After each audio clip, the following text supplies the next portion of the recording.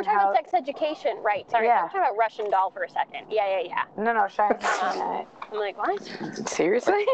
Like, what tropes?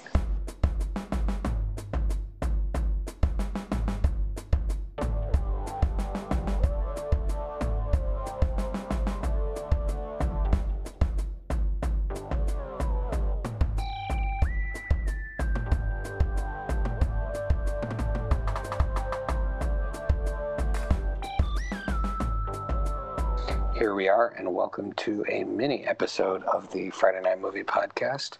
My sisters and I have a crazy schedule going on right now, but as dedicated hosts and consumers of pop culture, we are bringing you an episode, a special mini episode, where we are going to react to a subject, frankly, as a brother, I feel awkwardly talking about with my sisters, but hey, and that is the Netflix drama Sex Education. I think Sex Education precisely is telling you there's nothing to feel awkward about. Also, I feel like you've definitely said some weird, gross things on this podcast before, and this, talking about sex education, will not be nearly as bad as that. All right, I'll do that. But before we get going, one of the most important Friday Night Movie traditions is the tradition of the I Told You show. And an I Told You show is when someone convinces you to watch a show and you end up loving it, and then you give them I Told You so status and call them a genius in front of everyone. And I am going to do that right now to my sister Lily. You are a genius. You get the I Told You show.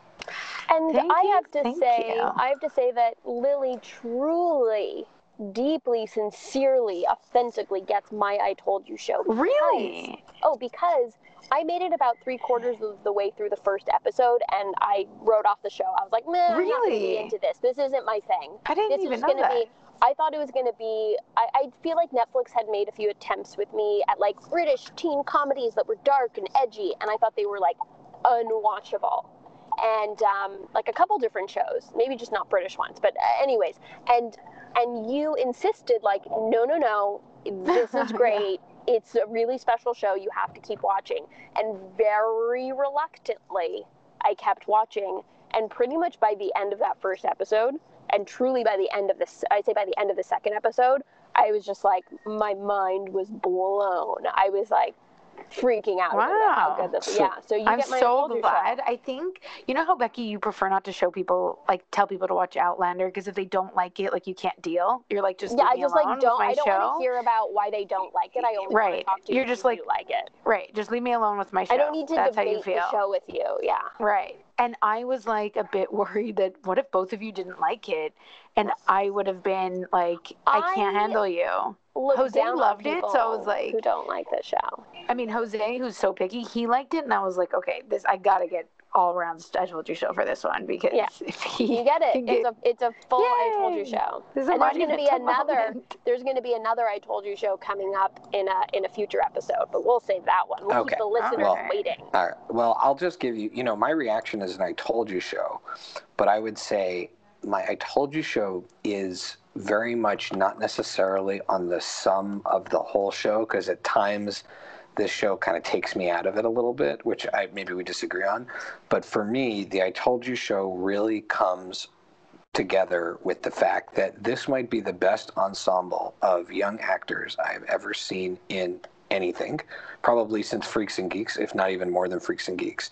It's like every single person in this is giving a powerhouse performance that, honestly, it's like sky's the limit for every single person who's in this show.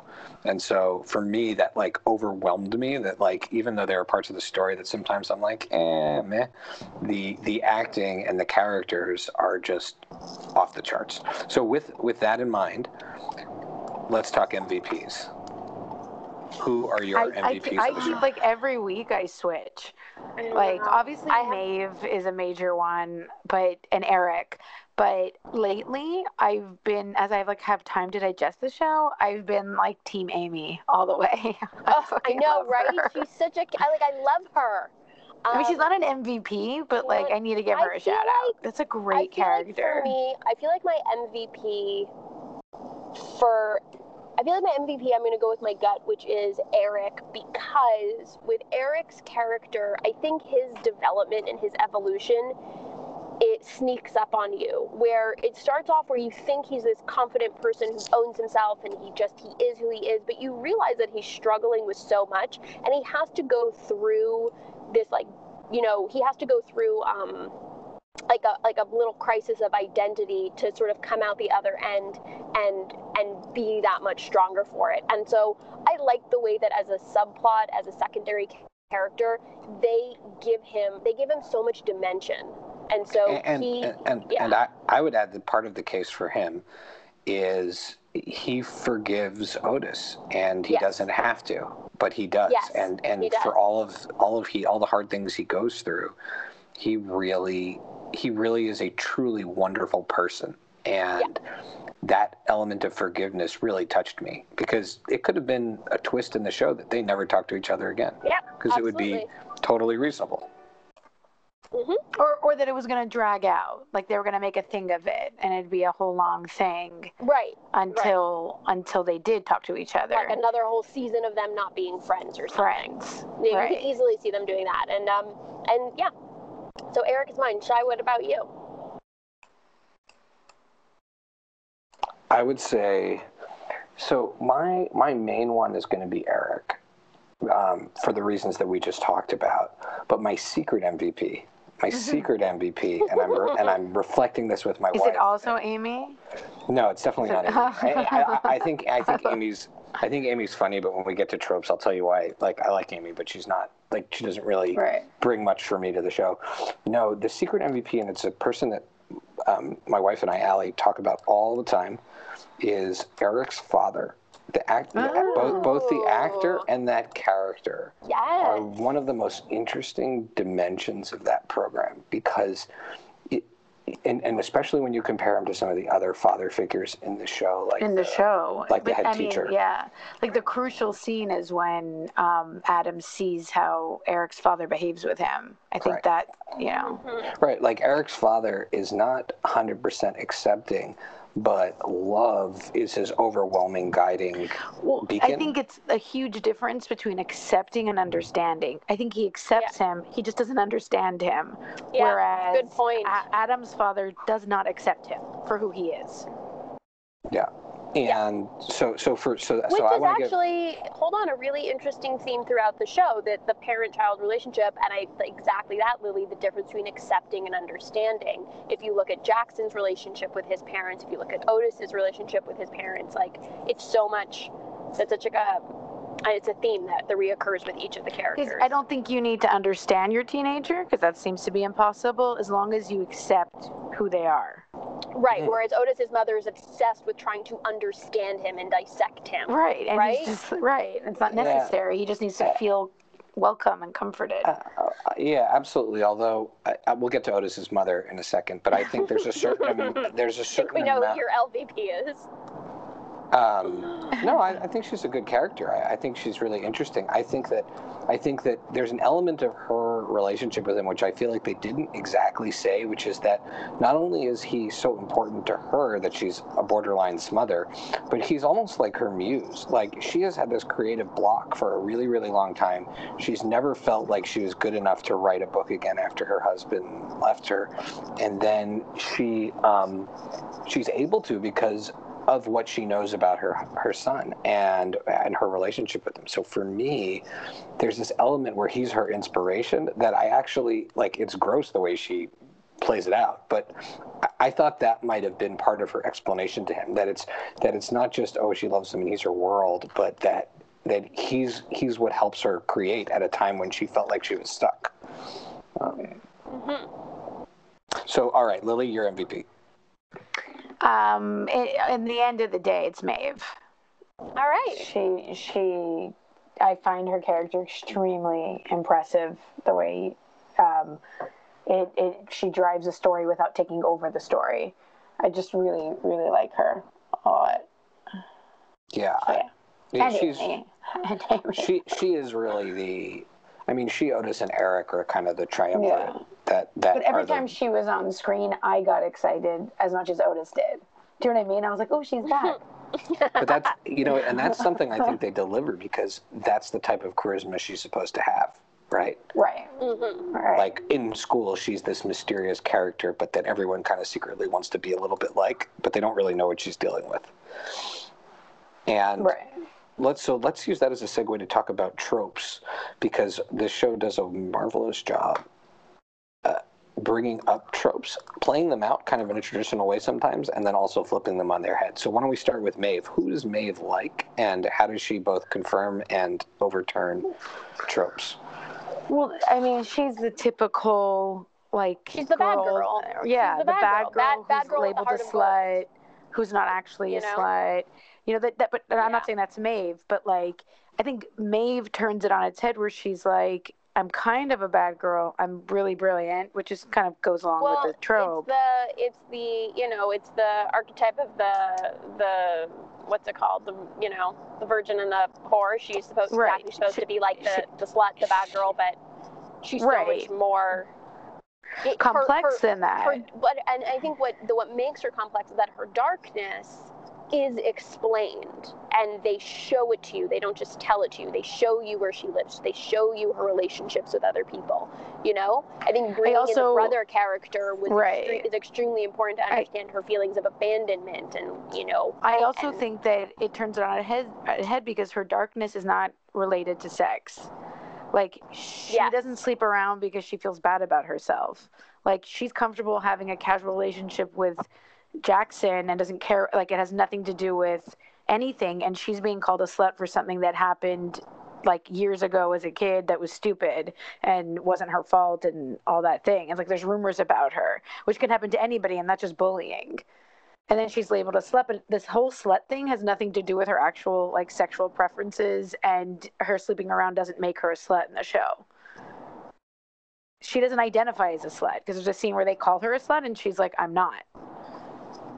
So it's not like she's like, I'm going to own the slut thing because I might as well. She's a very strong character, but she definitely has her vulnerabilities. So I think what makes her great is that ability for her to have the bond of friendship and all of those things, and the way she sticks up for Otis at the end, even when she's mad at him. Because if there's one thing that there are moments that I take me out of it, is that she's got a hard life, but she's a genius. And I think if they only made the fact that she was a genius the thing that bails her out, then it would be lazy. It's a little bit like the way Ray has super force powers. No one really explains why. But what they have for her is what actually makes her powerful is that she overcomes the brokenness to be able to have real friendships and real loyalty. And so for me, what makes her superhuman isn't the fact that she's a genius.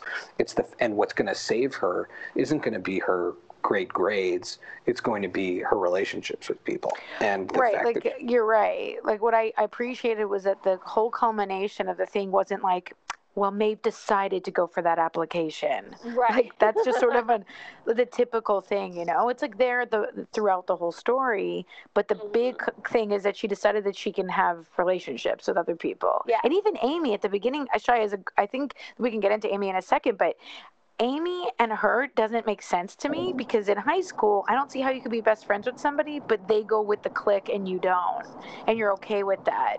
Like, and then you meet in secret. Because I think the way that she has relationships is not typical. It's very, exactly, and that's that to me was a perfect way to say it.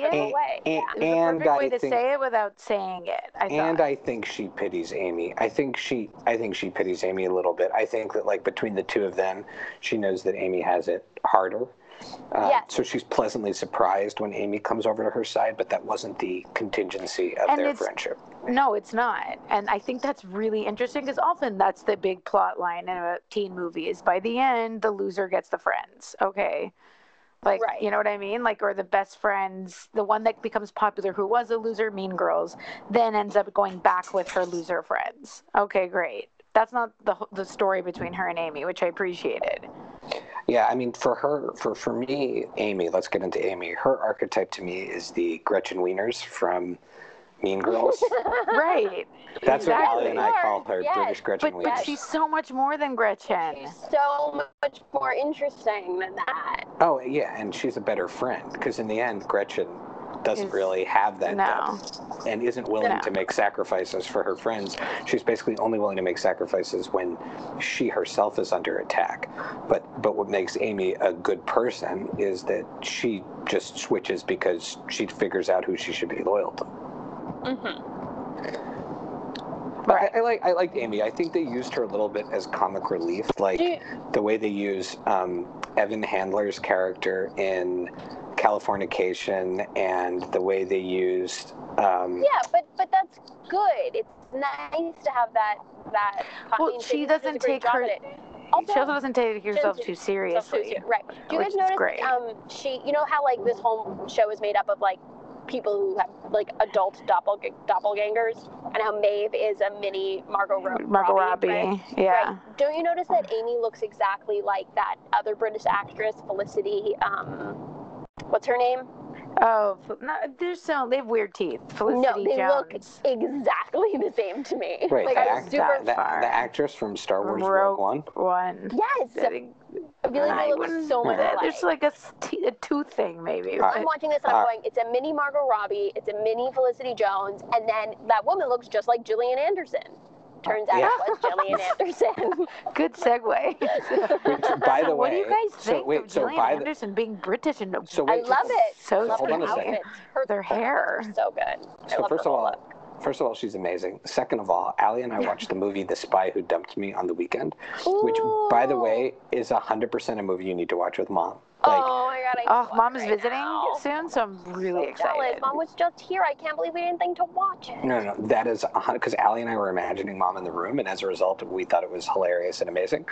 And not only is Gillian Anderson in it and British, but what's his name? Jamie from Highlander. Yes, he's in it. I mean, that's the reason to watch it with Mom, or reason to watch it at all. That's the reason to watch it. So that one is actually a surprisingly fun movie, but also had like weird connections because here we are watching Sex Education saying, how's Gillian Anderson being British? And then there's another movie where she plays someone British, and we're like, I guess this is like her thing now. She's just reinventing herself. Okay, so let's talk about the jock archetype and how they flipped that one in showing Jackson. Well, I think. Hold on. I want to start off here because I think what they do is they show the actual reality of what it means to be a jock, or what it means to be someone, not like a jock, but someone who's supposed to be like the best at something. And the truth is, kids these days are under insane amounts of pressure to perform academically, to be at the top of their sport, to do all the intense extracurriculars. And so I think what they're rolling into that is the real anxiety teenagers have. And that's usually, it's imposed upon them by their parents who have them like involved in 200 activities and need to build a college resume. So for me, it was just like, it was their way of showing the type of pressure that kids are suffering from, Yeah, so they build it out into a bigger character than just the jock. To me, the anxiety was really well dealt with, and was different and was realistic. No one walks around feeling that perfect and amazing and at the top of their game every minute of every day. It comes with baggage. To bring up for a second the worst teen movie I've ever seen, which makes me afraid for like our children's generation that this is the kind of schlock that they'd have to watch. Literally the opposite of Blockers, like what we thought was interesting about Blockers, is The Kissing Booth on Netflix. Like someone needs to write a dissertation about this fucking movie. It is criminal. And one of the worst of parts is this perfect guy. And when they break down to like how difficult it is, it's just so shallow and nothing even, I mean, it's a movie. It's not like a multi-part show, but even then, like the treatment of it is completely like BS compared to how they tackle, I think, Jackson's reality. Jackson's character felt very real. And the stuff about him, the two moms who are getting divorced maybe, and the other details about his life, him being head boy and him not caring that Maeve, like the stuff that you'd think would be the show, the conflict, is not actually it. Like, oh, he's going to choose a girl that's like seen as the slut and the loser in the school. That's going to be a big drama. No, none of his friends say anything to him about that. Do you know what I mean? Like the typical stuff you think is going to be the conflict isn't. He's got his own shit. It's not about her. And look, and when you when you think about real student athletes in today's day and age, like the ones who are in his situation, it is really hard. It is really admirable how kids are able to juggle all those things and then also be in student council and also get good grades. Yep. Oh my God, we definitely, none of the three of us did anything like that for quality. No, nothing. Not even close. That's why kids who grew up in Canada. I don't know. I just came from Canada, and no one's making a case for me right now about Canada. It's cold. It is. I don't even want to talk about it. It was so cold. There. It was so cold. It was so cold. You can't do activities, is what you're saying. There's no activities. And then within 3 days of being there, my kid has an ear infection. She has a horrible cold. Well, any place, let's be honest, any place you go travel where your kid happens to get sick is tainted for you forever. Oh, yeah. I'm never going back to the Dominican Republic, ever. Well, me neither. I got salmonella there. But let me just say something about activities in Montreal. I remember to wrap up because I remember let me say something about the activities in Montreal. I remember the activities, and our options were like soapstone sculpture and chess. No wonder kids don't have or want to do anything there. Okay, so let's go ahead then, and before we wrap, predictions. We haven't even really talked about Otis, who is the heart of the show, but we can all recognize that Asa Butterfield is amazing. His character's super original, different. He's awesome. And also the way he plays anxiety, and understanding, just his psychological state. Again, very well thought out, very deep and unexpected. The show does anxiety probably in teenagers better than anything I've ever seen. Mm-hmm. So let's the alien sex girl. I love her. Oh my God, I love the alien sex girl. Also, a thing that I read about this show. Oh, sorry, it might be better for our next topic. But anyways, the thing that I read about this. You go. So, as we wrap up, let's talk predictions, evolution, what's going to happen. Name one sort of thread you think is going to happen in next season. I know I have mine. I mean, I'm hoping that there's some kind of way for Adam and Eric even to be in touch. Like, I don't necessarily expect Adam to be back from military school and they're going to fall in love and get married. I just hope that there's some sort of development, even if it's subtle, there. So I don't mean in general other predictions. I don't know. I mean more of everything. I hope it's as good. I'm worried that what we're going to see is Maeve pining over Otis. I hope they don't do that because it's just too obvious. But I feel like Maeve doesn't pine. Right. So what I'm hoping will happen instead is that whereas Otis was her support when she was building the relationship with Jackson, now I'd like to see Maeve being Otis's support as he's having his first relationship and her being that good friend back to him. So that's what I'd like to see, the deepening of the friendship. So this is where I think the show doesn't deviate too much in the sense that I feel like the show kind of telegraphs where it's going from the beginning. Like the first time I saw Adam and Eric interact, I was like, oh, I'm shipping those two. They're totally ending up together. And the moment Ola popped up on the screen, I'm like, oh, he's going to date her, but he's really in love with Maeve. So what I think is going to happen is he's going to date Ola. He's going to learn how to have a relationship. Maeve is going to pine to a certain degree, which is going to be interesting because it's going to be the first time she's ever pined.